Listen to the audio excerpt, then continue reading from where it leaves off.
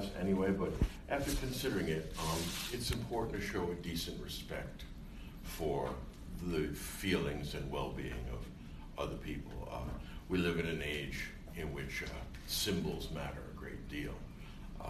Mr. Trump wouldn't lower the flag to half-mast for John McCain, and yeah, that matters. I mean, showing respect matters and consideration. What I didn't want to do was give the impression that, well, granted, death is important, but nothing is more important than the great books, and actually that's not true. You know, that's just a fact. So we'll work something out so that we can handle it, but I just thought it was the better part of valor to show a decent respect. That being said, how many of you read the Qur'an? Okay. This is different. Different in what respect? What goes on in the Qur'an? Yeah. A lot of rules, a lot of commands, and okay, yeah. Here's the deal. Both Judaism and Islam are legalistic religions. In other words, the holy men from each culture, the Jewish rabbis, the Muslim imams, are essentially sacred lawyers. They find out what God demands of people, and then they work out an elaborate law. In the case of Islam, it's called the Sharia, that governs every element of human life and society. So yeah, it's extremely legalistic. It's one of the peculiarities of the monotheistic tradition that we see among the Jews, the Christians, and the Muslims. When they have a peace conference in the Middle East to try and work something out between the Jews and the Israelis and the Palestinians, the Americans are usually there trying to be honest brokers. So they meet for morning, they discuss their differences, and they get nowhere. They adjourn for lunch. Come in. They adjourn for lunch, all right, and the Jews go out and eat kosher food, the Muslims go out and eat halal food, and the Christians go out and eat pork and shellfish. All right. What's messed up about this? Well, it turns out that neither Yahweh nor Allah really goes for shellfish. All right, no lobster for you. All right. The key thing is that Christianity is not a legalistic religion. All right. It's not that it doesn't have rules and laws. It's just that the focus isn't on the elaboration of law, right? In the way that it is with Judaism. Right? If you think of the Midrash, the commentary on the Old Testament that's been written by the ancient rabbis, this just goes on for volume after volume after volume. Same sort of thing with Islamic law. All right? The Sharia is capable of a great deal of interpretation and extension. Christianity, on the other hand, is not primarily legalistic. It's a religion of the spirit. It's supposed to change you internally. There's no set of rules you can follow that makes you a Christian. You have to have an internal transformation. You know? What about the Ten Commandments? Well, Ten Commandments you have to, but remember that he says, I have come not to destroy the law, but to fulfill it. All right? Consider, for example, the Mosaic allowance for divorce. Jesus says, no. All right, you used to be able to get divorced. Now, what God has joined together, let no man put asunder. Jesus is here to straighten out the law. All right, it's impossible to think of Muhammad or any of the later rabbis as fixing their law. All right, so the law of love, in a broad general sense, is what Christianity requires. But that's far from the emphasis on legalism you get in Judaism or Islam, yeah?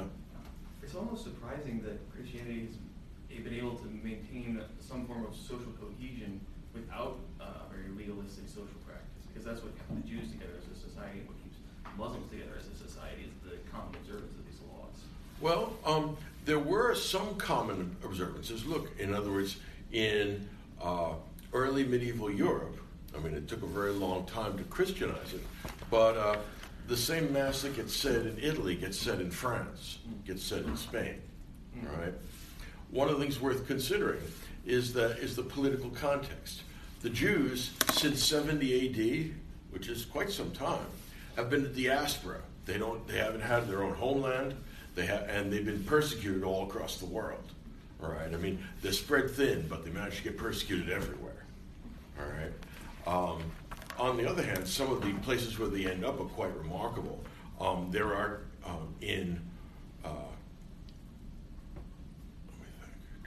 in Western China, all right, there are Chinese Jews. I'm not making this up. They have the Hebrew alphabet, and they still worship the Torah. There are also black African Jews. Some of them are in Ethiopia and were eventually airlifted out. They've been essentially isolated, like most of Ethiopia, for 16 or 1800 years. You'll notice that Ethiopia also has a very archaic version of Christianity called Monophysite Christianity. It develops in the 2nd century, and then it's like marsupials in Australia. Nothing comes in, nothing goes out, so it develops in its own weird way.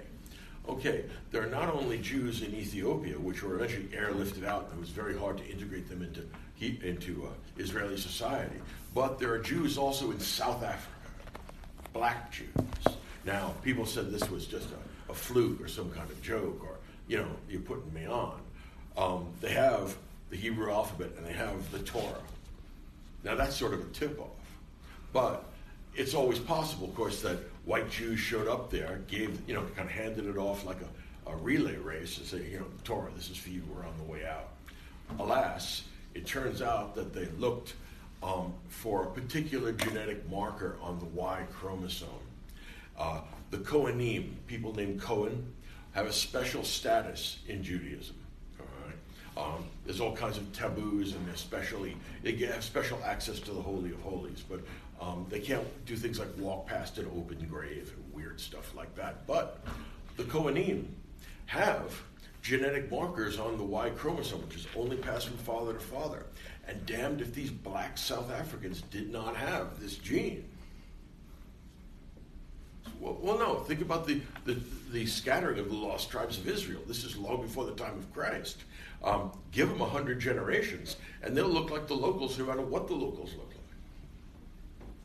All right? So one of the things that I find most striking in history is the wildly improbable survival of the Jews. The Hittites were 1,000 times bigger. Where are the Hittites now? They don't exist. The Jews, on the other hand, this tiny, persecuted, rather squirrely group of people, they end up going all over the world and contributing extraordinarily to the world. The Jews are less than 1% of the total world population, quite a bit less than 1%. They've won 20% of the Nobel Prizes. What's not to like? I mean, they're doing something right. There's no getting around that. And I think that it's the best argument for providence in history. I mean, what the hell are these people doing here? These many thousands of years after they emerged from Egypt. A strange story, the history of the Jews.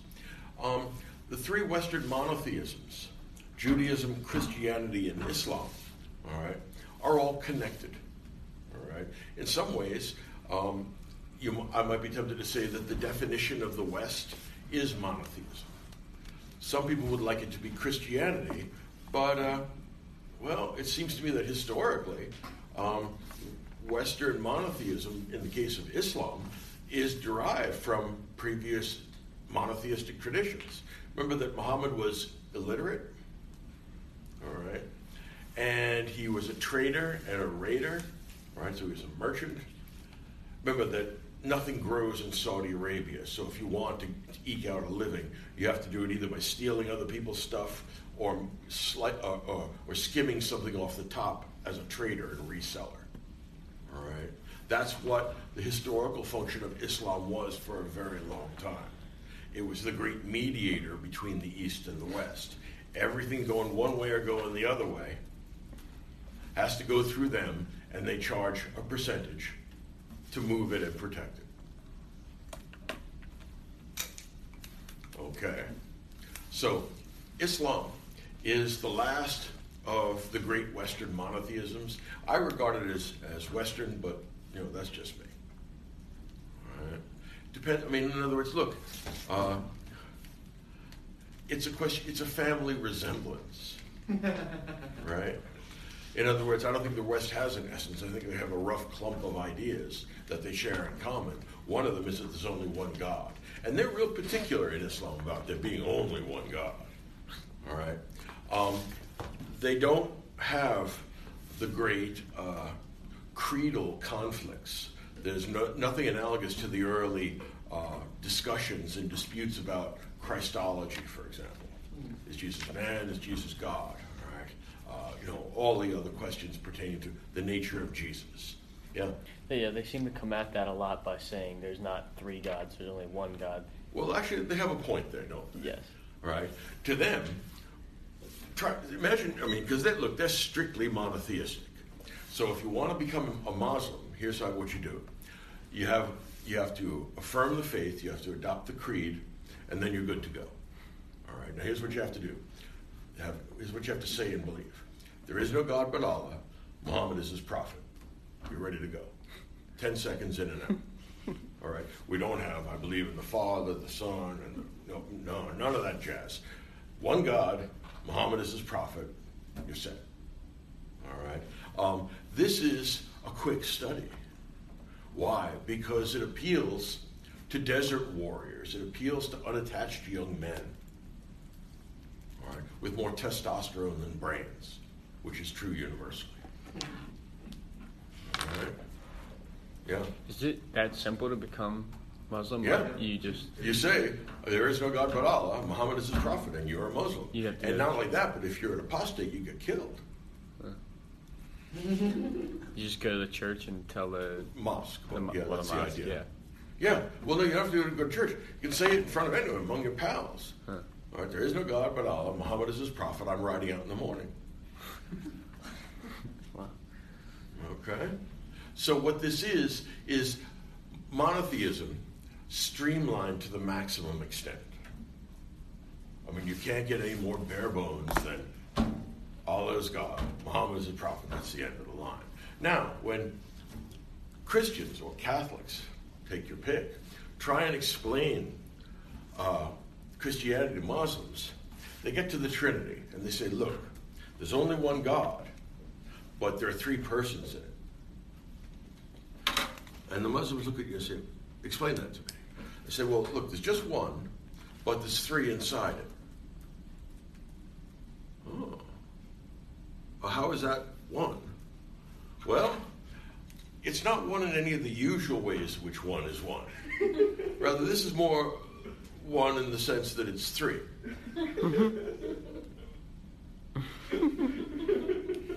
And the Muslims go, look, I don't want to hurt your feelings, but you're a polytheist.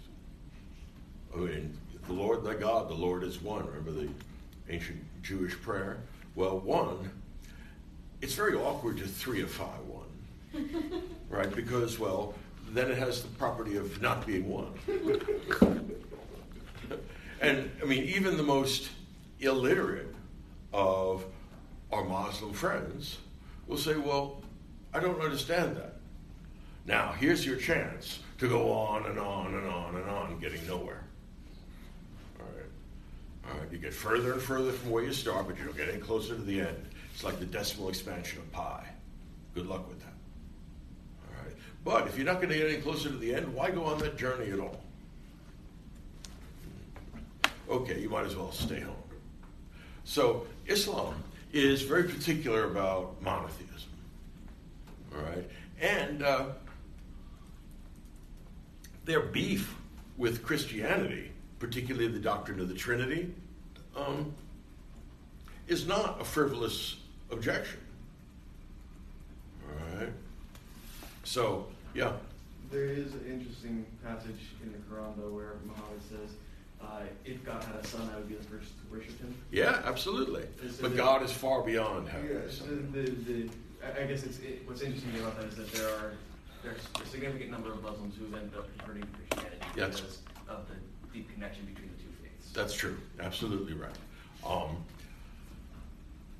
It's always possible, but it's always dangerous for Muslims because apostasy is punishable by death. I mean, all of Sharia law is in agreement with that. Yeah. And also, it seems like there's not really a New Testament in the Quran, so the punishment is always hell, eternal fire, burning, and you see that over and over again through almost every single It's not like section. New Testament too. Right. Wait, I'm saying it's the Quran. What did you say? I just like it when people say that the Old Testament and the New Testament are fundamentally different. Well, yeah, you see that more in the Old Testament. Is that correct? I mean, That's exactly right. Yeah. In other words, Islam is much more like Judaism than it is like Christianity. It's a legalistic religion where there's no difference between church and state or mosque and state. Politics and religion, after the ancient fashion, are completely bound up. All right, and it legitimizes governments as well, in the same way that Christianity legitimized governments in Western Europe. All right, now, the Western Roman Empire collapses in 476 AD. That's the last of the Roman emperors. And then we're going until the reign of Charlemagne, which begins about 800. We're going to have a couple of centuries of chaos. All right, we're going to have armed warriors in tribal groups cruising around Western Europe, stealing and destroying and raping and pillaging and burning and doing all the stuff that the Vandals or the Ostrogoths or whoever do.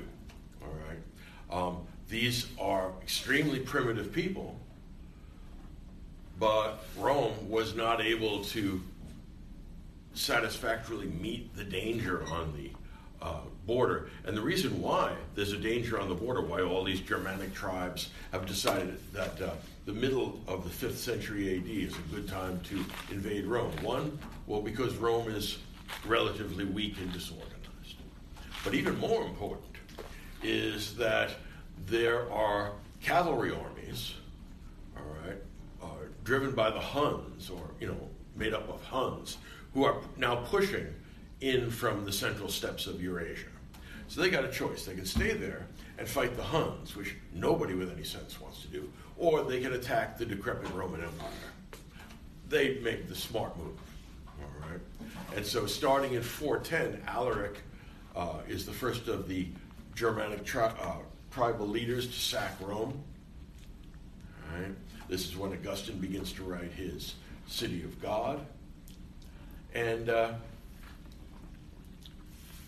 the inheritor of that earlier Roman and Christian tradition is going to take some centuries to come online.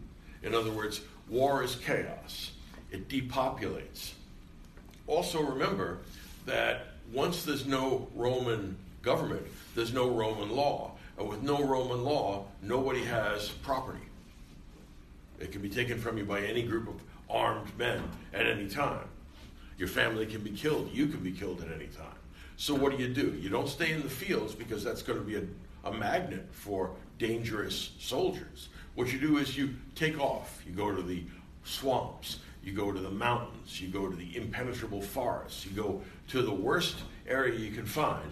And with any luck, the soldiers won't get you there, won't kill you. But you're in a Hobbesian situation there. Because you go to sleep, you never know if you're going to wake up. All right? Now, eventually, it dawns on the leaders of these warlike bands, right? These warlords, said, "There's nothing to eat. We burned everything that could be burned last generation. Now what am I supposed to do? I can't have my soldiers become farmers because A, they won't put up with it, but B, they don't know jack about farming. All right. So what do? You send them out, and you have them round up rather than kill, and you have to actually make that explicit in your orders. You round up these people in the swamps and the hills and the mountains, and you bring them back. And then the warlord comes out and says, here's the score. All right. I didn't kill you for a reason. And people have figured that out already. And he said, look, here's the deal. I want to start something new, not the depredations and the destruction characteristic of the first phase of the Germanic invasions. Now what we need to do is establish with regularity, all right, civilization again. And the way you do that is by offering these workers, all right, a feudal relationship. They'll be serfs, you'll be the lord. Now, the reason why they'll accept this and voluntarily accept it is because half of something is more than all of nothing. You're living like an animal in the swamp or in the mountains. The idea that you can get security for your family at a mere 50% tax on your labor, because you have to give them half or a third, whatever it is, of your harvest every year. So what there is reciprocity. The Lord gives you protection. He builds a castle, he's got a wall, he's got soldiers. When the bad guys come, you can come in there, and then it's the job of the soldiers to fight it out. All right? In exchange for that, you give him the status of Lord, and you give him a percentage of your crop every year. Perhaps it'll be eventually turned into monetary terms, or maybe it'll just remain in kind. But that's how feudalism develops in Western Europe. But the point is, that's how feudalism develops everywhere. Feudalism is not unique to Western Europe. It's always a response to military chaos.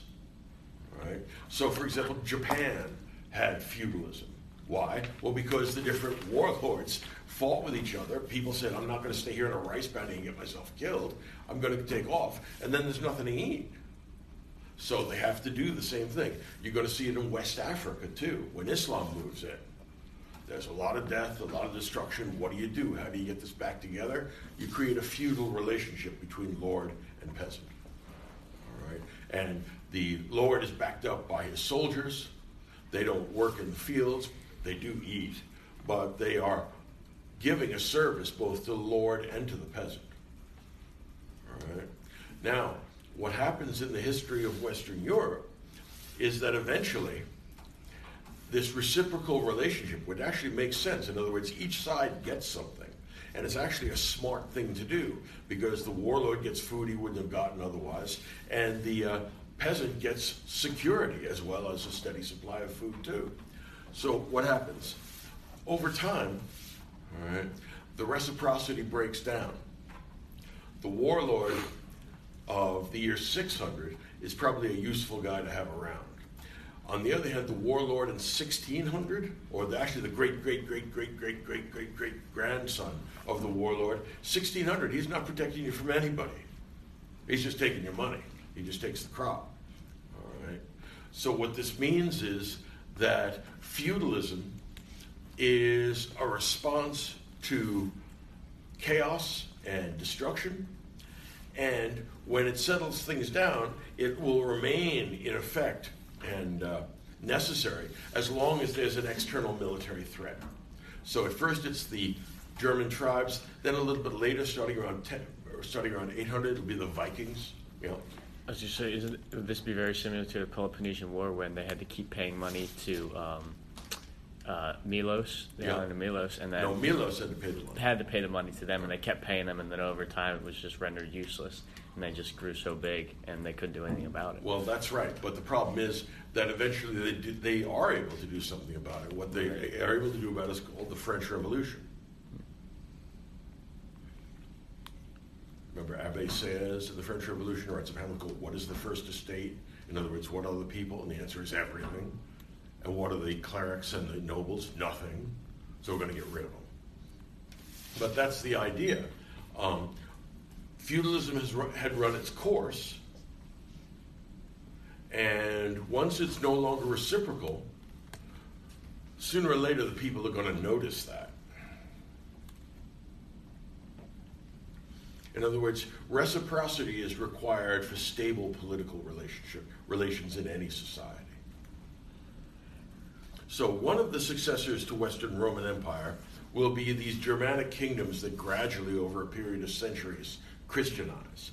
They Christianize in a very superficial way. All right? In other words, usually the pattern is that some missionary comes to these people and then gets himself martyred. Another one comes and gets himself martyred. They keep coming, though, which is the problem, because they're not going to stop. Eventually, one of them succeeds in convincing the queen to become a Christian. It almost always is the king's wife. Now, once she becomes a Christian, she's baptized, she protects the evangelist, or the proselytizer, and then she talks the king into becoming a Christian. Once the king becomes a Christian, he then announces, everybody in my realm is a Christian. You're all going to have water on your heads. All right. The holy man's going to come here, say something you don't understand in a foreign language. And from that point on, we're all Christians. Now, we still pretty much worship trees, and our customs are pretty barbaric. But the water, that's the key thing. The guy says so. All right. So they have essentially no idea of what at least the average rank and file person has no idea what they're signing on to. All right. Groups of people generally define themselves in opposition to others. All right. And one of the things that was strange about Christianity is that it starts out as a pretty pacifistic religion. I mean, if you look at the sayings of Jesus and the doings of Jesus, there's not much there that's warlike. On the other hand, over a period of centuries, Christianity gets faced with the possibility of being destroyed, first by Germanic barbarians, then by Muslims, all right, and their response is militarized Christianity, which is a very strange thing. I mean, it's possibly latent, I guess, in 384 when Theodosius makes Christianity the official state religion of Rome, which, I don't know what to say about that, given the previous several centuries of being a despised and persecuted minority. But once they become part of the government, they begin organizing and institutionalizing the church more formally. It's going to be based upon the structure of the Roman Empire. All right.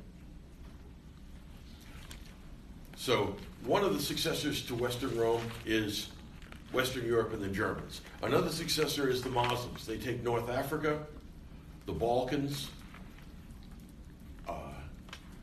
the Eastern Med, and they extend from Morocco, and eventually they jump from Morocco to Spain. They took over all of Spain and Portugal. They're about 2/3 of the way through France, a century after the death of the Prophet. So the big turning point in the expansion into Western Europe was the Battle of Tours, 732, and that begins a 700-year process of reconquista. We're gradually going to roll those Muslim cavalry armies out of Europe. All right. Now, Islam is trying to take over and chops off chunks of the old Byzantine Empire, the old Eastern Roman Empire. And they operate in conflict for a number of centuries. And Islam gradually encroaches and encroaches and encroaches on the Eastern Byzantine Empire, centered in Constantinople. It's what's left of the ancient Roman Empire. This is the eastern half. All right. What happens there is that Islam gets a shock. All right. Islam gets invaded. And it gets invaded, it's a strange bunch, by a bunch of nomadic cavalry armies that come from the center of Asia. You've heard this story before because it's the whole history of Mesopotamia for about 3,000 years. Every century or two, there's a big population boom among these cavalry-oriented pastoral tribes. They unify under some great leader. And then they say, look, since we've unified with some great leader, let's go get some of the easy meat. We can't steal from each other because we don't have anything, some horses and cows and goats. So what they do is they invade Mesopotamia. This is about 1270. It destroys the Umayyad dynasty in Baghdad, which is a great center of culture. And the people that invade Islam rip through because they are expert horsemen and they represent cavalry armies. And the Islamic armies are no match for them, which is true because Islam is civilized, whereas these jokers are ruthless and dangerous, and there's a lot of them, and they're completely mobile. What that means is that they can go from one conquest to another, and they can move so fast that no messengers will escape to tell the next city. So as long as they say, look, we came, we saw, we conquered, and then we moved on, nobody's ready for them. And, you know, if you're not ready for this, you're done. Okay? These people are called the Turks. The Turks do not begin in Turkey. The Turks begin in the center of Asia, in a place called Turkmenistan, meaning place where the Turks live. All right. And this is the last of the great cavalry invasions of Mesopotamia, which has been going on since 3000. All right? And it's largely determined by geography. So strangely enough, you know, you live by the sword, you die by the sword. Islam, which expanded on the basis of the cavalry army, was overwhelmed by a different cavalry army. Right? Now, the Turks push closer and closer and closer to Byzantium, right? And 1453, they are surrounding it. Right? They've already taken over all the rest of the Islamic world, all the way to Morocco, or actually in southern Spain. And what turns the tide is the invention of gunpowder. The Muslims get it from the Indians, who got it from the Chinese. Gunpowder is just the thing we need. We knock down the walls. That's the end of this Byzantine Empire. Okay, so we have three successors to the Western Roman Empire: Western Christianity, Islam, and then for a while we have the Byzantine Empire, but that eventually collapses. The Turks take that over. What the Turks do when they overwhelm Constantinople is they change the name to Istanbul. They turn the great cathedral into a mosque, and they establish the Ottoman Empire. Anybody know when the Ottoman Empire breaks up? 1900s. 1919, with the Treaty of Versailles. That's a big portion of why jihadis today are so pissed off, because they think that the caliphate was destroyed by Westerners in 1919. That's what fractioned up Islam into different states, and that's what they're trying to undo. All right. Okay. Now, what do you think? I mean, you got a chance to read the Qur'an. What did you notice about it? Or what did you notice wasn't there? Yes. It read a lot like the Psalms. That's interesting. Why? Would you be tempted to sing this? No, but it was just like the way they were broken up and like the way, it was more like a first-person story almost, Okay. which is what, I don't know, it just read a lot like the Psalms in the Bible to me. Like not a singing sort of thing, but very like story. Okay. It's meant to be a first-person recitation. The angel comes down from God, meets Muhammad in a cave on a regular basis. He comes back and tells people what has been told to him. He is illiterate, so he can't write it down, but they write it down. One of the things that Islam is most proud of is the fact that they say that their scripture is pristine. In other words, there was no period of generations or centuries, in some cases for the Old Testament, in which stories got told and retold and transformed in various ways. Yeah. I just have a question about that. Good. Weren't the Qur'an, like, wasn't there a time when they were all gathered together and all burned? Not that I know of. If it were all burned, it's hard to see how this would be here. Right. I just remember I was talking to my brother over Christmas break, and we were talking about this, and he said there was some point in history when they were all taken together and burned. Okay, that I'm not familiar with. Okay. All right. What did you notice when you read the Quran? It's supposed to do something to you, yeah. The twin ideas of one God and complete submission to Him. Yeah, okay. In other words, it has a pretty small number of fairly well-defined ideas that it repeats quite a bit. You probably have noticed that God knows, that Allah knows everything. And strangely enough, the word for God, Allah, is the same word for God that's used by Egyptian Coptic Christians. In other words, no, they live in an Arab-speaking culture. So when they talk about God, they talk about Allah. All right. This leads to all kinds of confusions as to whether Yahweh is Jesus, is Allah. I mean, it's a mess. Okay. What else do you notice? Yeah. The anti-Trinitarian doctrine. He says, "Say not three," and that God does not take a son. Yeah, he would say, it's hard to have a son without a mother. Right? And then you get into the amazing whirlpool of what it means to be begotten, not made. Good luck with that. Yeah. Their creation is a little different. Like they kept referring to from dust, then to germ, then to blood clot. And I was kind of confused on what that. Yeah, it's the symbolic. Yeah, it's just a fairy tale. Okay. Right. But the idea is that Allah is behind everything, and Allah is different from the God of Christianity in the sense that Allah is pure will. All right. So in other words, he's not restrained by reason. That's thought impious and kind of Greek. And in a way it is actually. Not impious, but kind of Greek, yeah.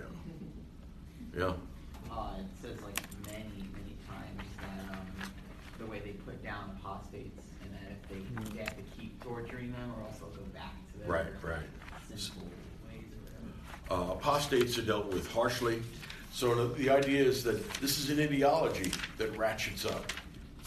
Once it has gotten you to say there is no God but Allah, Muhammad is his prophet, you're in, and you can't get out. In addition to that, yeah, go ahead.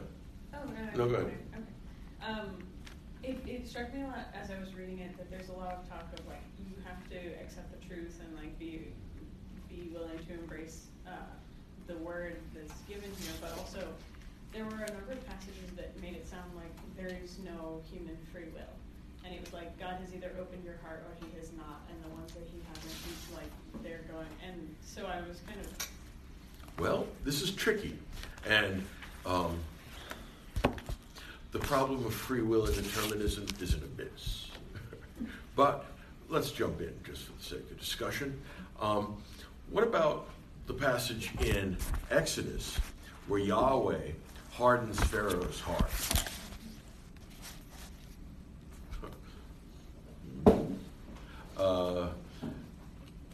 Where Christians like us, for example, are likely to accept that as a canonical piece of scripture. Good luck disentangling this. And in other words, in what sense is Pharaoh blameworthy if he didn't have any choice? I mean, Yahweh's just making a point, and Yahweh plays rough. Okay. Why, for the 12th of the plagues that come to Egypt, why do we have to kill the firstborn son of all the Egyptians? Since, after all, these firstborn children didn't do anything. They didn't. And what sense does that make?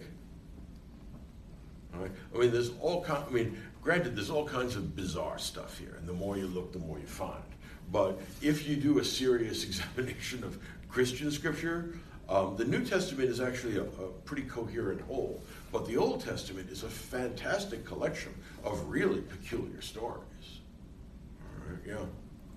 If Islam disagrees with Christianity so much, why does it seem like they pull from the scriptures so much, like using like Moses and all? Because the idea is this: Muhammad gets access to Jewish and Christian traditions as he moves from oasis to oasis or from port to port with his camel caravan carrying goods. So you sit down around the fire, you talk to Jews, you talk to Christians. Many of these Christians may be what we regard as heretical Christians today. All right? And Judaism was not nearly as well organized then as it is now. All right? So instead of talking with learned scholars, he talks to whoever it is that's around the campfire buying and selling stuff. And he gets a garbled version of both Jewish tradition and Christian tradition. All right? And you can see why he's going to have problems with things like the Trinity. Right? It's hard. I mean, look, when a learned professor explains the Trinity, I usually fail to understand, generally speaking. But at least there's something there to work on. Imagine your average person who may or may not be even literate explaining the Trinity to Muhammad. Look, God had a son, but there wasn't any woman involved. Well, that's a different way of coming into existence. What's that like? Is it, oh, it's not being made, it's being begotten. Oh, well, that clarifies matters, doesn't it? Yeah.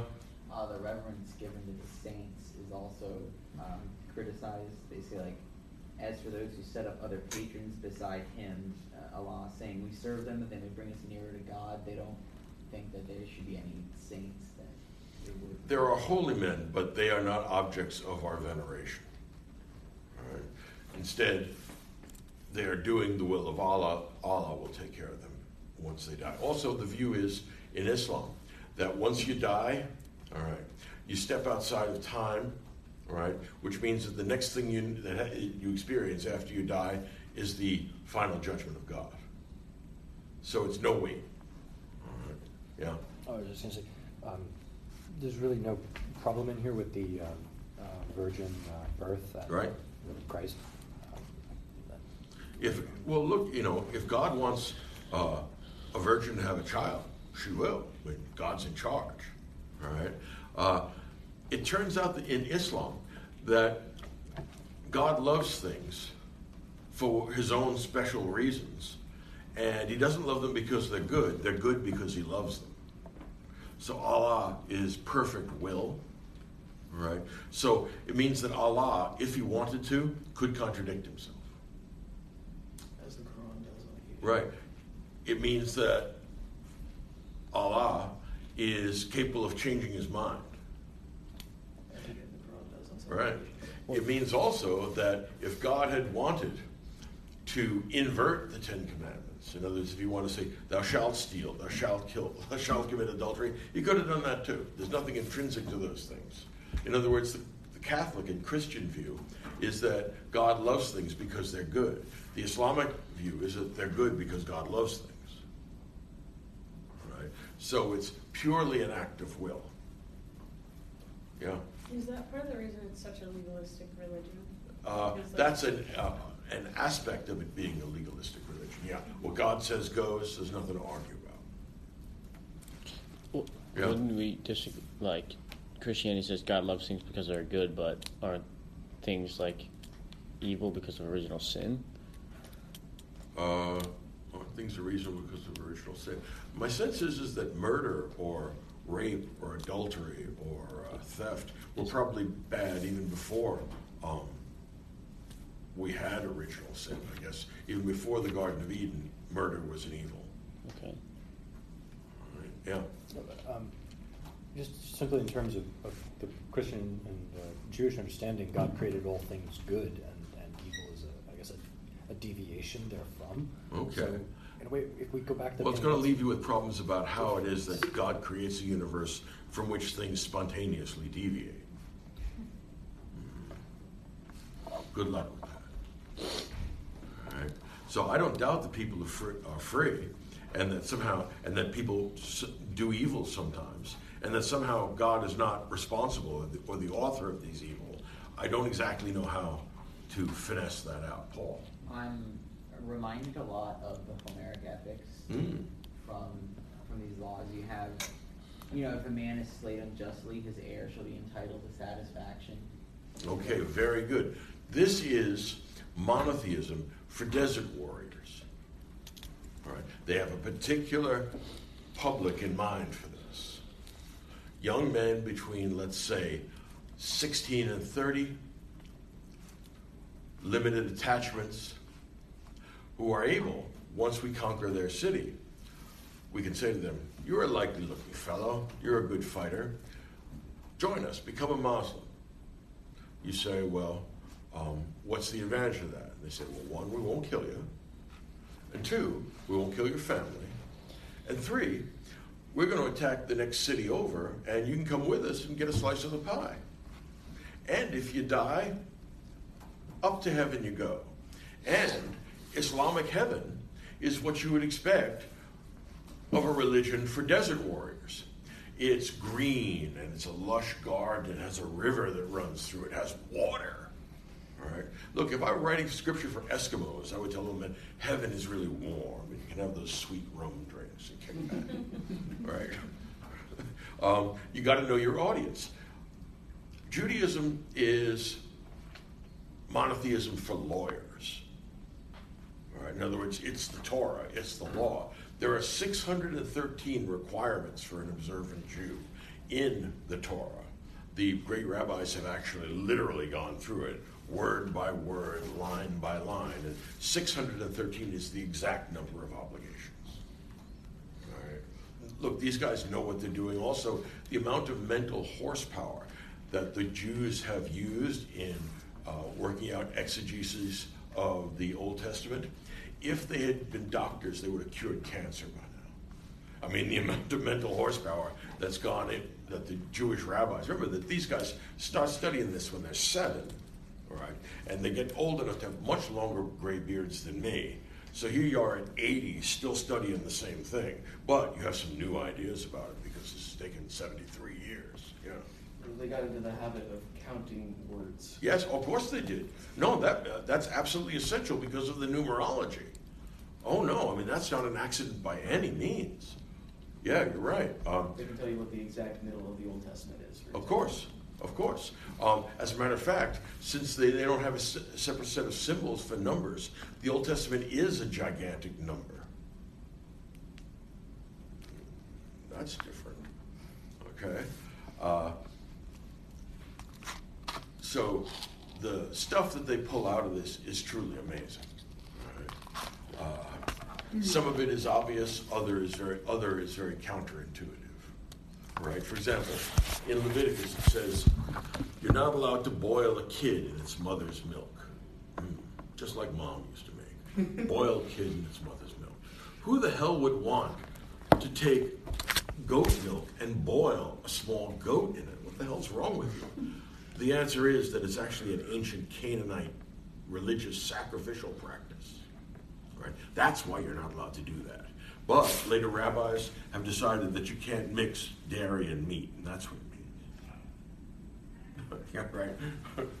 That's an improbable reading, but that's the reason why kosher kitchens have to completely separate dairy and meat, because it reminds the rabbis of boiling a kid in its mother's milk. Don't pick a quarrel with these guys. They know a lot more about the Old Testament than you do. Yeah. What do they make of like virtue and vice and like earthly pleasures? Earthly pleasures are given by Allah, so you're allowed to have them, provided you don't violate any of the rules in the book. And earthly pleasures are part of what drives the Zon, because as in the case of the Iliad, as Paul pointed out, women are markers of status. You can accumulate as many concubines as you want. You can have up to 4 wives. Muhammad himself, I think he had 6 or 7 different wives. 8. One of whom was 9 years old. Wow. All right, that's bizarre. Okay, but the point is, one of the great things about the Qur'an is that Muhammad says a number of times, there are rules for all believers, and then there are a special set of rules for me. Allah has spoken.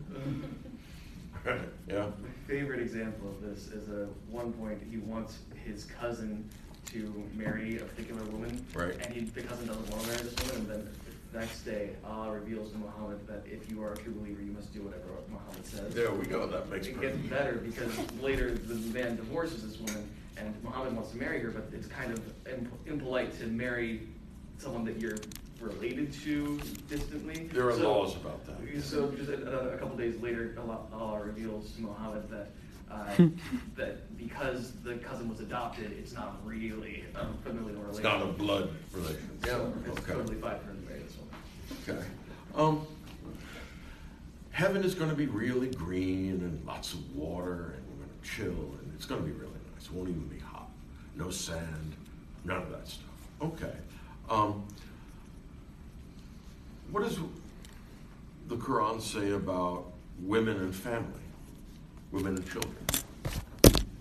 Yeah? It gives them a admittedly low fixed status. That's right. Okay. It's actually a raising of their status, given the Arabic culture that they have there. Yeah. Although women are certainly subjugated in markers of status, it's sort of like Amos, the Old Testament prophets. There's a real emphasis on social justice of giving money to the orphans, taking care of the women. Okay. So that there's, even though it's definitely not ideal, there's a certain good that's going on there. Yeah, I mean, look, this wouldn't any of the great world religions that has managed to sustain an organized society for a period of generations and has, been the core of the lives of millions of people. They must be doing something right. In other words, that doesn't happen by accident, right? So they are creating a kind of moral order. The moral order that is most useful to a warrior religion. Yeah. So since they're pretty strict on the Qur'an and they believe mostly everything they say, like, it says in one part on the chapter, a woman says, "Good women are obedient.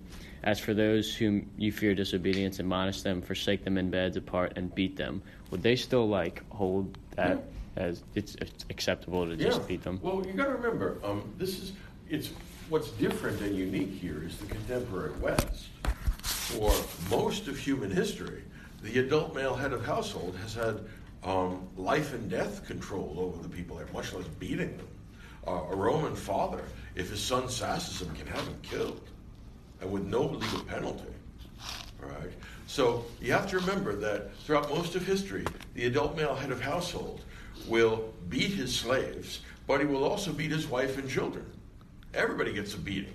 And then between adult male heads of household, there are usually very formal rules for dueling where they kill each other. Right? Which is true, say, in the antebellum South, but it's also true in ancient Islam. All right. What are you supposed to do with orphans? Don't touch their wealth, but to increase it. Don't steal from them. That's right. Why is that important? In other words, I don't see all that much about orphans and their patrimony in the New Testament. Why? I mean, stealing from orphans is bad there, too, yeah. There are a lot of orphans left over. That is the key point, yeah. A warrior religion is going to have a tremendous proliferation of orphans. Remember that individualism has not been invented yet. Society is understood to be made up, at the very minimum, of families. Now, when daddy dies, you have an unattached woman and her children. They have no means of support. It's not like she can get on a horse and go engage in jihad. That doesn't happen. All right? So the question is, what are we going to do with these unattached women and children? And the answer is, we're going to create the only great world religion that features polygamy. There's a reason why neither Christianity nor Buddhism allows for polygamy. And the reason is that they don't have nearly as many unattached women and children because they're not warrior religions. All right? Yeah? It's all about explaining why polygamy features so prominently in the Old Testament. That's right. Well, it's very clear in the Old Testament they don't have the idea of monogamous marriage. The patriarchs could take a number of wives and a number of concubines, and, that's the way it was. All right? Think of Hagar, right? Various women that get dismissed. And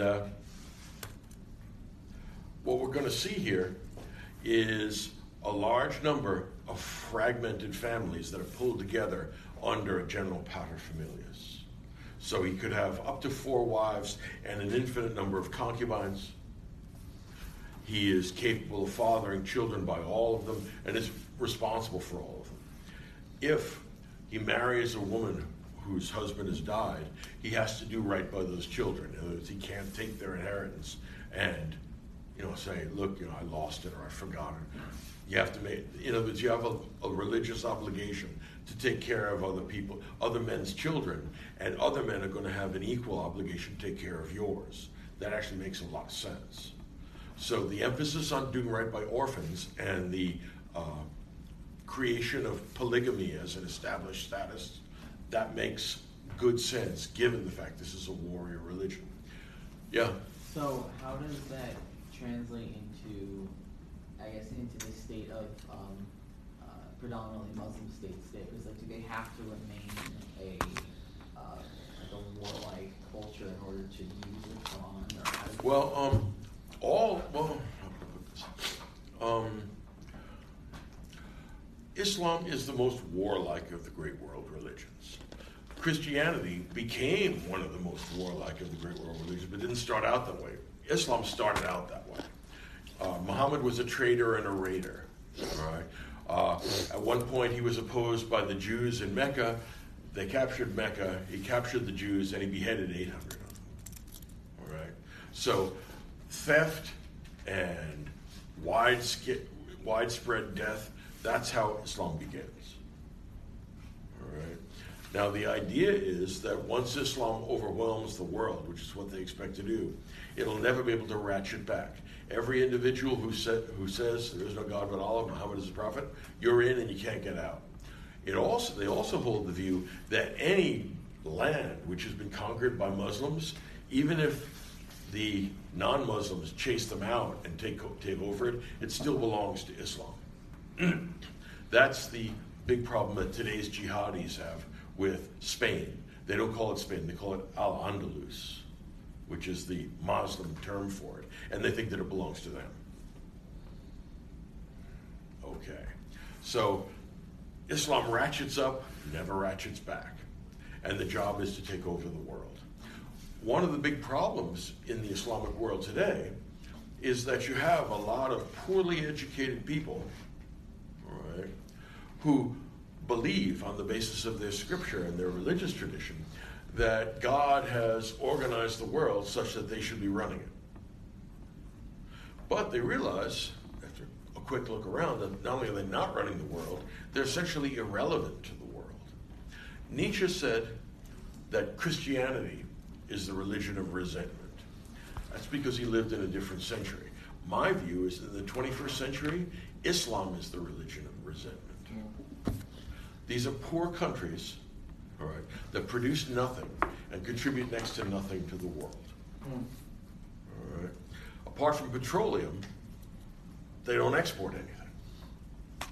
They don't publish books.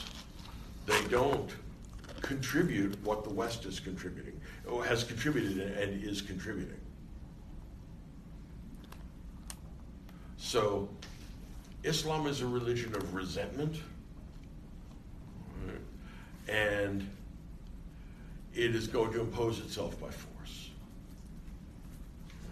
Yeah. Is that largely why still today the terrorist attacks and like everything that they're doing, they're still trying to take over the entire world because they believe that the That's Quran. exactly what they're trying to do. Yeah, that's why they're going to bring down the small Satan, Israel, and the great Satan, the U.S.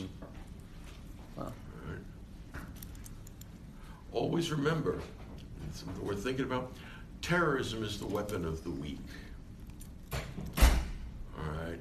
You choose to fly planes into the World Trade Center because you don't have cruise missiles or ICBMs. All right. So terrorism presents problems, but none of those problems are insuperable. Yeah. What about the people that would say part of the religion is peaceful and That's true. So how does that really differentiate if the Quran is saying be like more like a militant like religion? Well, if you comb through Christian scripture, you will find various kinds of justifications for anger or for outrage or for violence. Yeah. It is slightly different. There are specific circumstances under which Yahweh gives permission to his people to slay. Allah says just universally, if you do not fight the unbeliever, then you have no inheritance with me. Okay, yeah, you do have to fight the unbeliever. On the other hand, have a look at the book of Joshua sometime. Yahweh says, once you go into the promised land, kill everything you find there. Again, I mean, there's a similarity, but it's not a universal statement. It's at this particular time and place, you're welcome to do this. Okay, yeah, the idea is for the Islam, they've just expanded the promised land into the whole planet. All right. But it's been promised to Islamic believers, and the fact that now, look, if it were not for petroleum, the Islamic world would have the clout in international politics that we find in sub-Saharan Africa. In other words, they just don't matter. They're irrelevant for the most part. The only thing that makes the Islamic world important is petroleum. All right. The problem is that we're going to eventually move from fossil fuels. The petroleum is eventually going to run out. And when it does, these countries will prove themselves to be poor. Here's why. The wealth of a country is not in the ground. It's not gold or oil or uranium or any of that. The wealth of a country is in its people. A well-educated people who have developed, and this is something you get from culture, developed a strong work ethic is a rich country no matter what you do to it. Remember what happened to Nazi Germany in 1945? I mean, it was bombed flat. They had lost a big chunk of their population, and it was a total chaotic mess. 20 years later, 1965, we get the German Wirtschaftswunder, which means economic miracle. They were as rich in 65 as they were in 35. What the hell's going on here? The answer is they have the best educated workforce in Europe, and they work like beavers. Okay, if you don't have a work ethic, and there's nothing even remotely approximating that in the Islamic world. I mean, the studied leisure is what you would expect of a military caste. Right? And knowledge is largely restricted. Well, first of all, knowledge is work. All right? You can't get it without working, and most of them don't want to get involved with that. Those that do, surprisingly enough, a lot of their degrees, a lot of their study is Islamic studies. So a third of all the PhDs in Saudi Arabia are certified in Islamic studies. What that enables them to do is to go to madrasas all over the world and raise up new jihadis.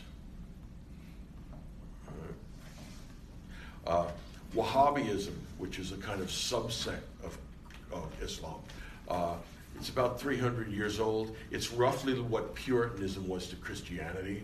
Imagine that Puritans become institutionalized and reproduce themselves and are very influential in intellectual life. That's really dangerous. That's what keeps the Saudis on the throne. They keep throwing money at the Wahhabis, and the Wahhabis shut up and don't destroy the kingdom. All right. There's an important issue in contemporary politics pertaining to the Quran. That's the status of jihad. All right? Jihad is generally and correctly translated as holy war. And here's where things really get different from Christianity. Christianity wants you to turn the other cheek and stuff like that. There's nothing in the Quran to that effect. Instead, you have to fight the unbelievers here and now and everywhere and every time. All right? Yeah? I did think that at first, there was one line that had that phrase that, but then on page 336, there was a line that said, good deeds and evil deeds are not equal, requite evil with good, and he who is your enemy will become your dearest friend. Yeah. So that's actually good advice. Right. Remember that all the great scriptures of the world contradict themselves. I know it sounds funny, but think of it this way. The logic of ethics and the logic of mathematics are not the same. Check it out. There's only one answer to the question, 2 + 2 equals, the answer is 4, univocal. But suppose I were to ask you on the basis of the Bible, does God endorse love, and does he endorse it universally to everybody or only to some people? Difficult to answer. Yeah, well, not if you look at the book of Joshua, it isn't. It doesn't look like the Philistines are being loved to death. Or on the other hand, if you look at the book of Hebrews where it says that God wills all men to be saved.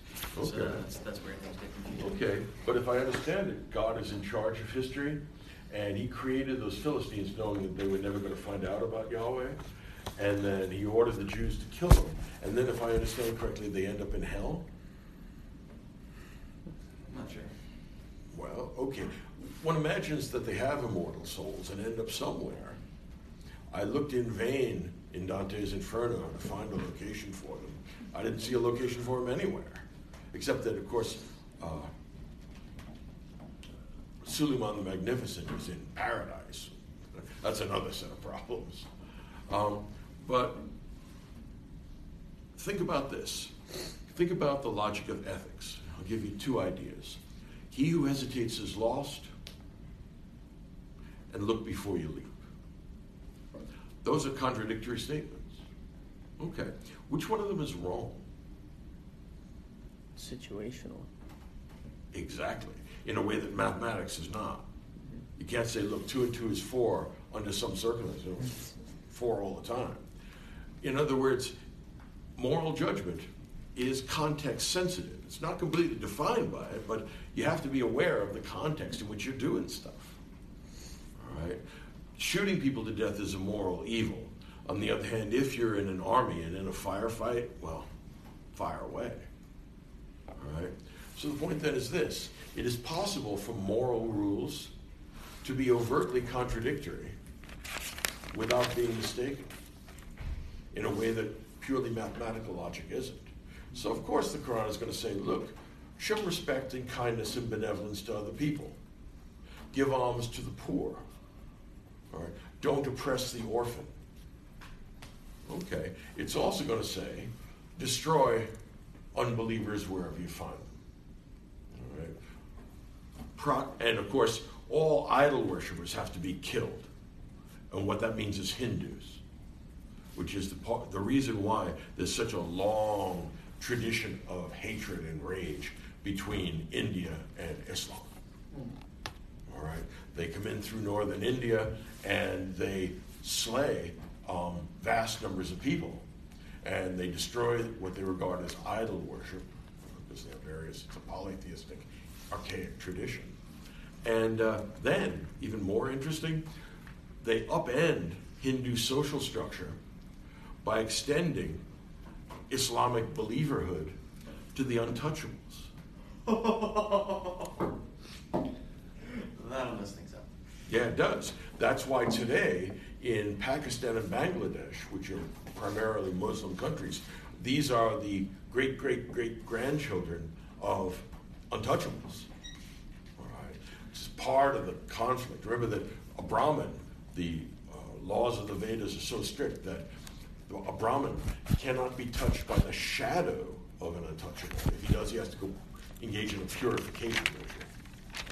The idea that there's a country full of these people, right, and they're threatening the border at Kashmir, you have a real set of problems there. And both India and Pakistan are nuclear armed. It's a mess. Okay. Let's see. We're going to have to be ready for the end of the world. It could happen any time. And eschatology figures very heavily in here. All right? You have to have a final judgment. And the final judgment is instant. As soon as you die, you step outside of time. So however many more centuries there are before Allah cashes in everybody's chips, you go directly to go. Do not pass go. Do not collect $200. Show up and get your reward. All right? Mm-hmm.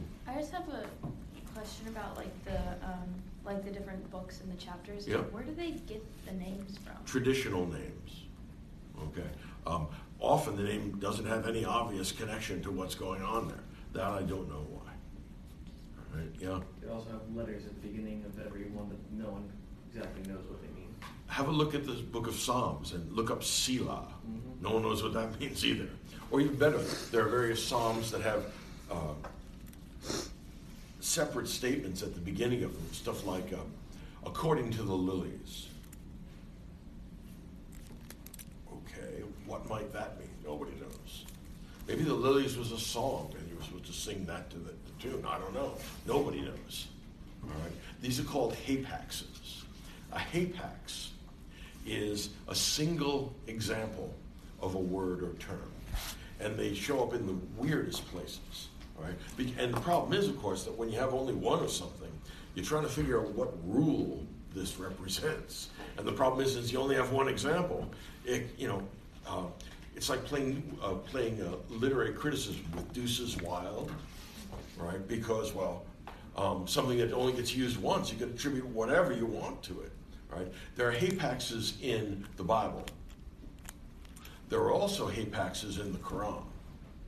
There are hapaxes in Mayan glyphs, those things carved into rocks. And there are hapaxes in both Dante and Shakespeare. All right? In other words, we only have one of these, and we looked around at all the other uses in English, for example, around that time, and before and after that time, and no one ever uses the word. What are we supposed to do with that? Nobody knows. All right? Hapaxes are what Wittgenstein called the single example of the use of a rule. And a single use of a rule isn't very much like a rule if you stop and think about it, because it doesn't have any of that regularity. So hapaxes are a funny entity. I'd be tempted to say that there are some things in human history, there's only one example of it, and it's not really like anything else. The crucifixion and resurrection. There's only one of them. Right? What interpretation we give it turns out to be so various. Look at the various extensions of Christianity and how they view the life of Jesus. Right? Same sort of thing with the Buddha under the bo tree.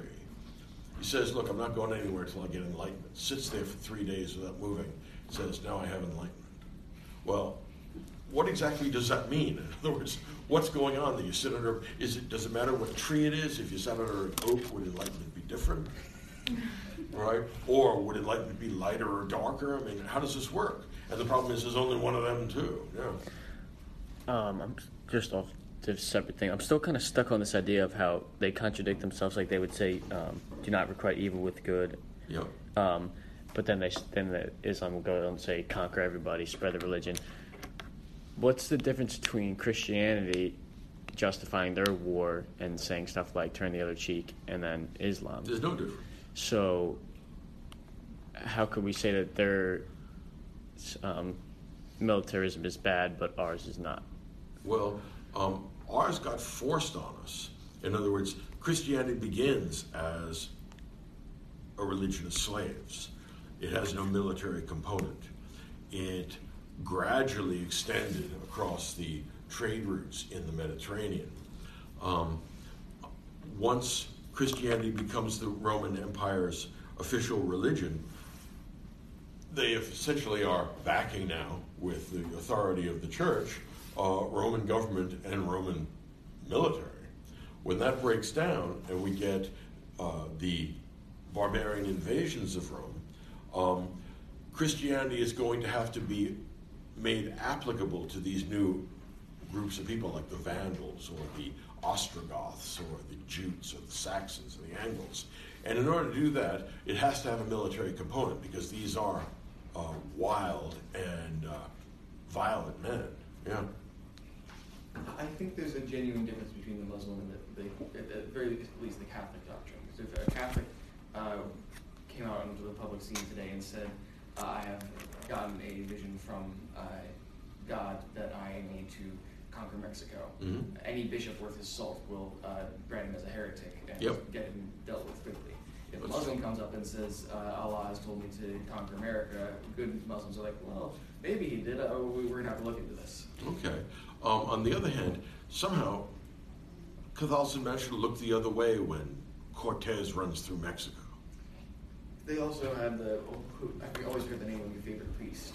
De las Casas, Father De las Casas. He kicks butt. That's a genuine possibility in Christianity when it's not necessarily a genuine possibility. Again, the Cortez, even though Christianity didn't look the other way, if they had been looking, if someone had called them on their doctrine, they would have had to condemn Cortez.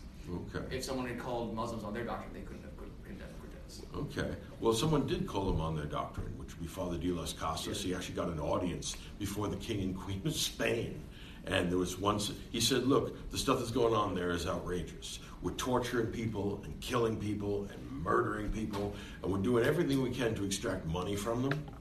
And the conduct, what you should take a look at if you get the chance is De las Casas' History of the Indies. And the stuff that goes on there is, it's in the Nazi league of violence and torture and murder and terror.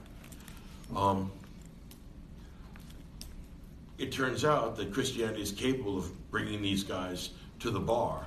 Unfortunately, it turns out not to have been capable of convicting them.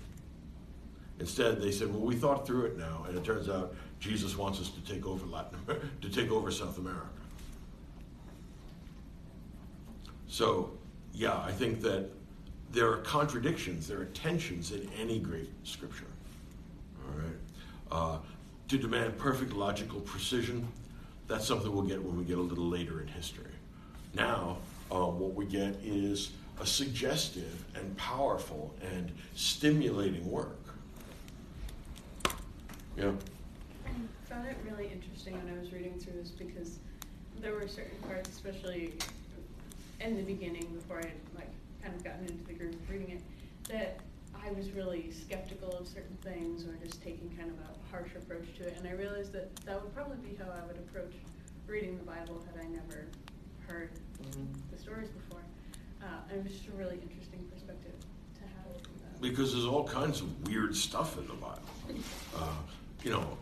particularly in the Old Testament, but there's also strange parts in the New Testament as well. And if you come with a malignant spirit, you will find nothing satisfactory in any scripture. On the other hand, if you offer the same degree of consideration to other people's scripture that you do to your own, you'll find stuff to like and dislike. You'll be able to weigh and consider it. Yeah? If we get back to the problem of faith and reason pretty dang quickly, is the only way to have a debate among religions is to appeal to reason. But probably a good Muslim would say, I don't think we can appeal to reason to solve this problem. Okay. That's certainly true. It's hard for me to see how reason would solve the problem of, say, the Trinity for Christians. Aquinas gave an attempt. It was quite interesting. I'm impressed not because I think it's successful, because I think that you really have to have some chops to even try such a thing.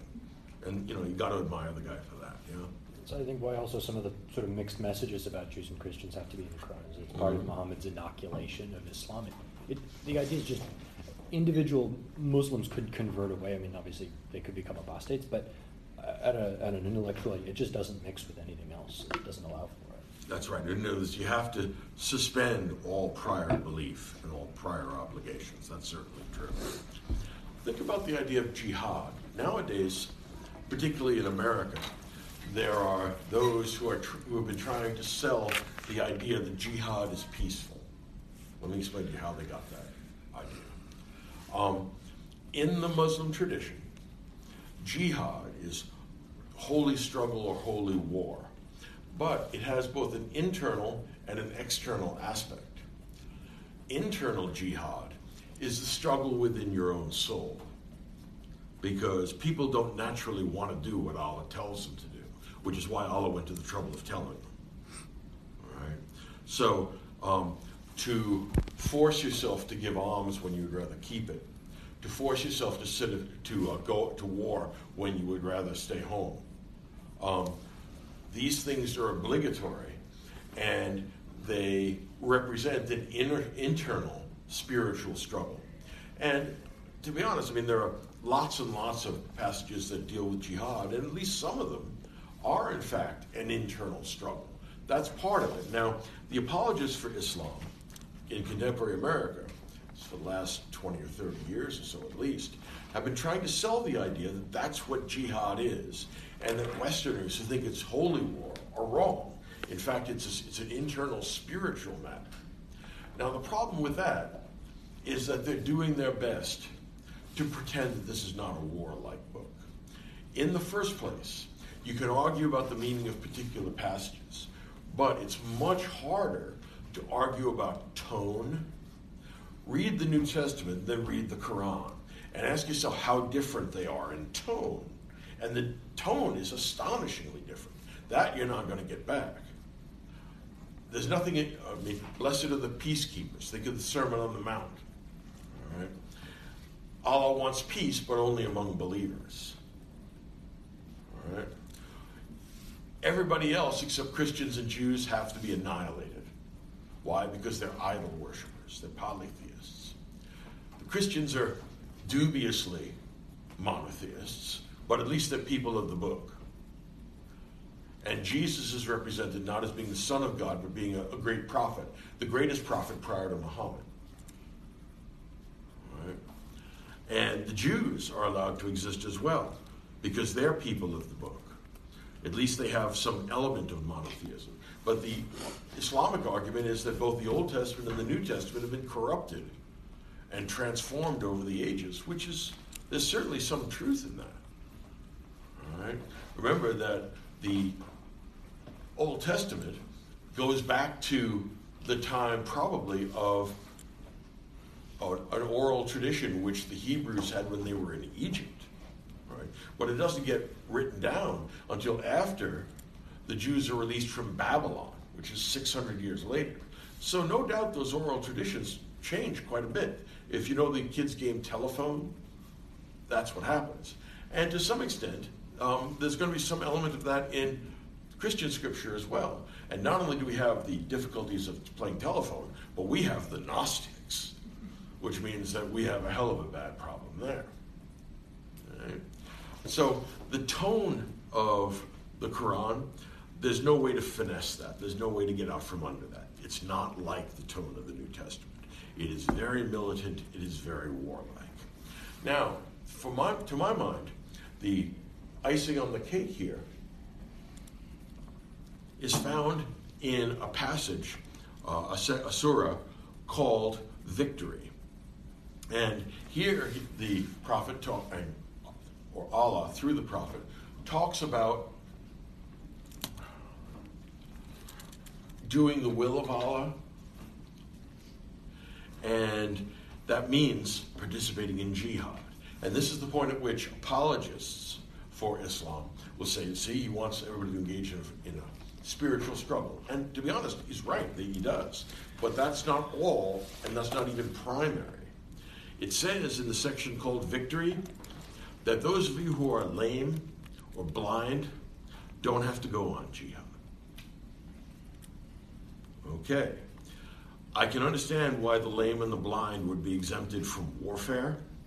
I don't understand why they would be exempted from spiritual pursuits. In other words, we got them cold there. That's the section you want to, because you'll hear, look, you don't, I mean, I've actually seen, because I at various times I've taught in the politics department and literature department, but in politics in particular, I've actually seen in the same book different essays. One essay just says that jihad is holy war. Another essay in the same book, talking about the same term, says no, it's a spiritual struggle. What that is present-day propaganda. The fact of the matter is that Islam is a military religion, and it started out as a military religion, and jihad is certainly accurately represented as holy war. It may be more than that, but it certainly is not less. Right. So Islam as a peaceful religion, that's a very dubious enterprise. All right. And so again, this is one of the advantages from doing something like reading the Quran. You can now actually participate in discussions about the Quran, which lots of Americans do, and they mostly don't know jack about it. You know, they heard from someone that was on Twitter. Right. And now they say, well, I have opinions about the Quran. Well, of course you do. You have opinions about relativity, too. You don't understand that as well. All right? You've paid your dues, which means that you're entitled to have opinions that deserve some attention and respect. Most people's opinions on this do not. They're just a waste of time. Yeah. It's humorous to see, especially modern liberals, going out of their way to defend Islam, right, when Islam is the religion that is most unified in its opposition to almost everything that the left stands for. That's right. Including homosexuality, everything that, they hate it all. Well, again, because it's non-Western, it gets a pass. All right. The left in the contemporary world is full of self-loathing and self-hatred. In other words, they hate the culture that produced them, made them possible. Right. I could explain to you why I think that works, but I don't have the time right now. The idea is that intellectuals are a would-be ruling elite. In other words, they're a class in the Marxian sense. They have interests and they're trying to take state power. They do that by going to universities and then doing their best to delegitimize the society that makes them possible. In delegitimizing capitalism, Bernie Sanders just entered the race. What that means is that the capitalist elite, the money managers, aren't going to be in control of the state. People who will be in control of the state are intellectuals, which is what they really want. Ever since Plato, intellectuals have had the fatal mistake of believing that they were the best suited to run society.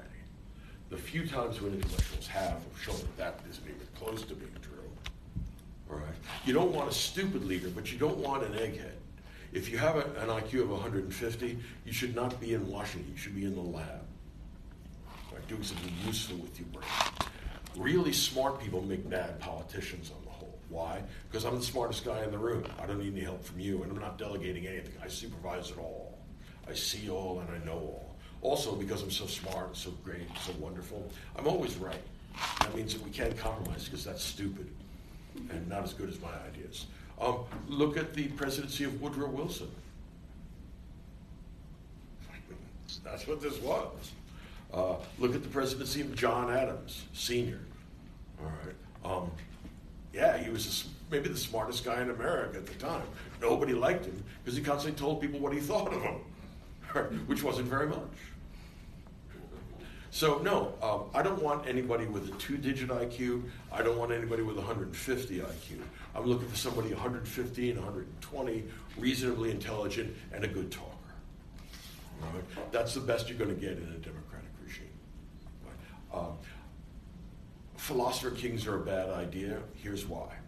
If a philosopher king were to run for president, all right, I wouldn't know him to look at him because I'm not a philosopher king.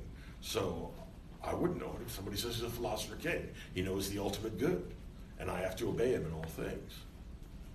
Well, problem is I got lots of people claiming to be a philosopher king who all say different stuff. What am I supposed to do then? Wash my hands of philosopher kings. If there were such a thing, no one would be able to recognize them. I hate it when that happens. All right. So here's the deal. Islam is an important element in our culture and an important element in Western culture. All right. I think of this as the business end of monotheism. It's the spear point. And it's pointed at Eurasia. All right. If they could have, they would have overwhelmed their hinterland, which would be Western Europe, but they got stopped at that. All right. Now, what does Islam in, and I'll let you go with this idea, what does Islam in is 1492. All the money that used to flow into the Islamic world for being the middlemen in global trade, because they don't know about the new world, now it all flows into Western Europe, because they've been outflanked by the navigators. And what that means is that Portuguese can go around the bottom of Africa all the way to India, and when they get there, they're going to blow up Islamic fleets and take control of the trade. They're going to do the same thing when they go to the New World, and from the New World to China. Would it be accurate to say that before 1492, Christianity was not the dominant world religion? Oh yeah, absolutely. Yeah, very much. It's not even close to being the dominant world religion. If you looked at the world in the year 1000, and you say 1,000, and you ask 1,000 years from now, who do you expect to be in the driver's seat? The smart money would certainly be on the Chinese.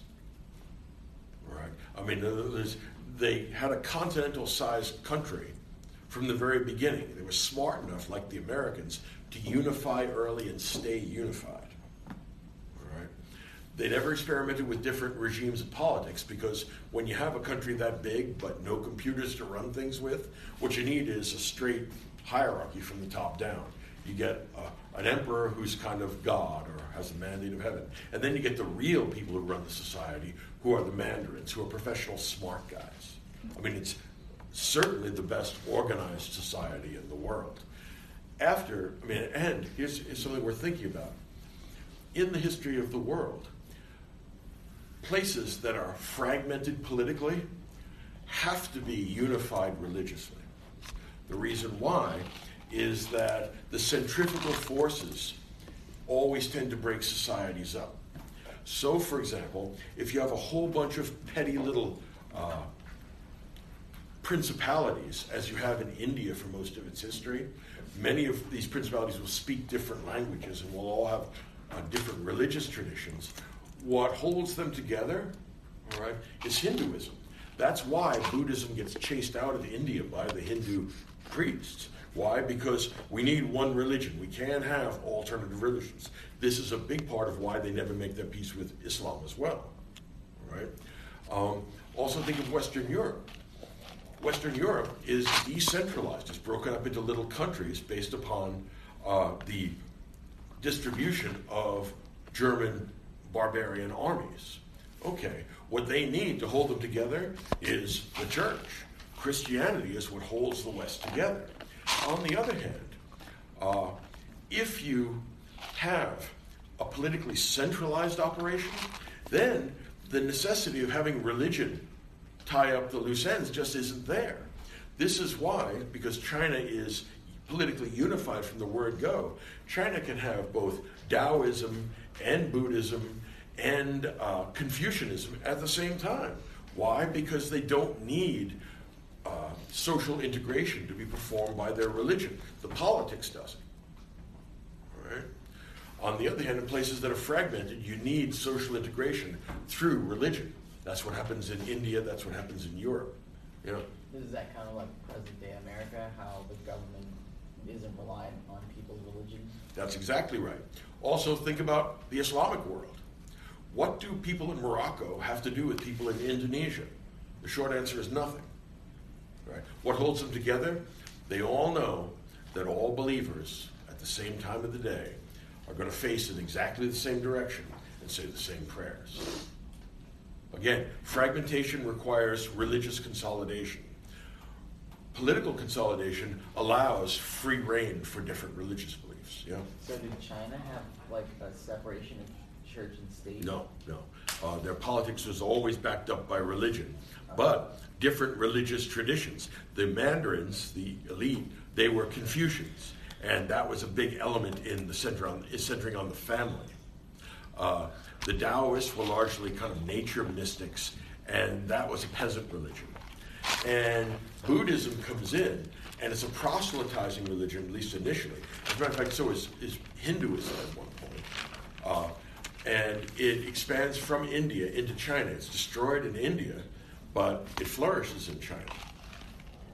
Nobody in China that's a Confucian feels a need to kill the Buddhists. Why? I mean, as long as they sit there gazing at their navel, trying to get enlightenment, what do I care what they do?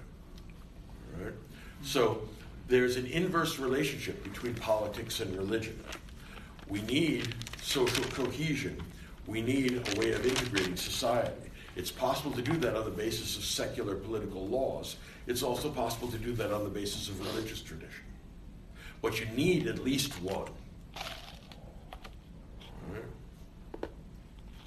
So that's something we're thinking about. And I'll finish with this. The main problem in the history of Latin America does not come from Europe or from America.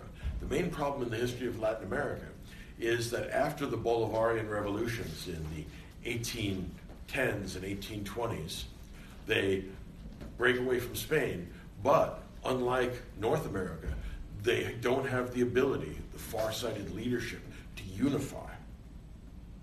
If Spanish-speaking Latin America, leave out everything but Brazil, if that had unified, that would be competition to the United States. But because the local elites couldn't make deals across borders, they all decided they're going to set up their own little fiefdoms, and that meant that the Americans could divide and conquer. All right? So unity and social integration, important political and religious ideas. All right? So that's the Qur'an. Now, next class, we're going to do the Inferno. all right, which is the part everybody likes the best because hell is really interesting, all right? And then when we come back, we'll do on the same day the Purgatorio and Paradiso because it's not that much extra, all right? So I'll see, read the Hollander translation if you have it, that's the best, but if you don't have that, do what you can do, and I'll see you all on Thursday.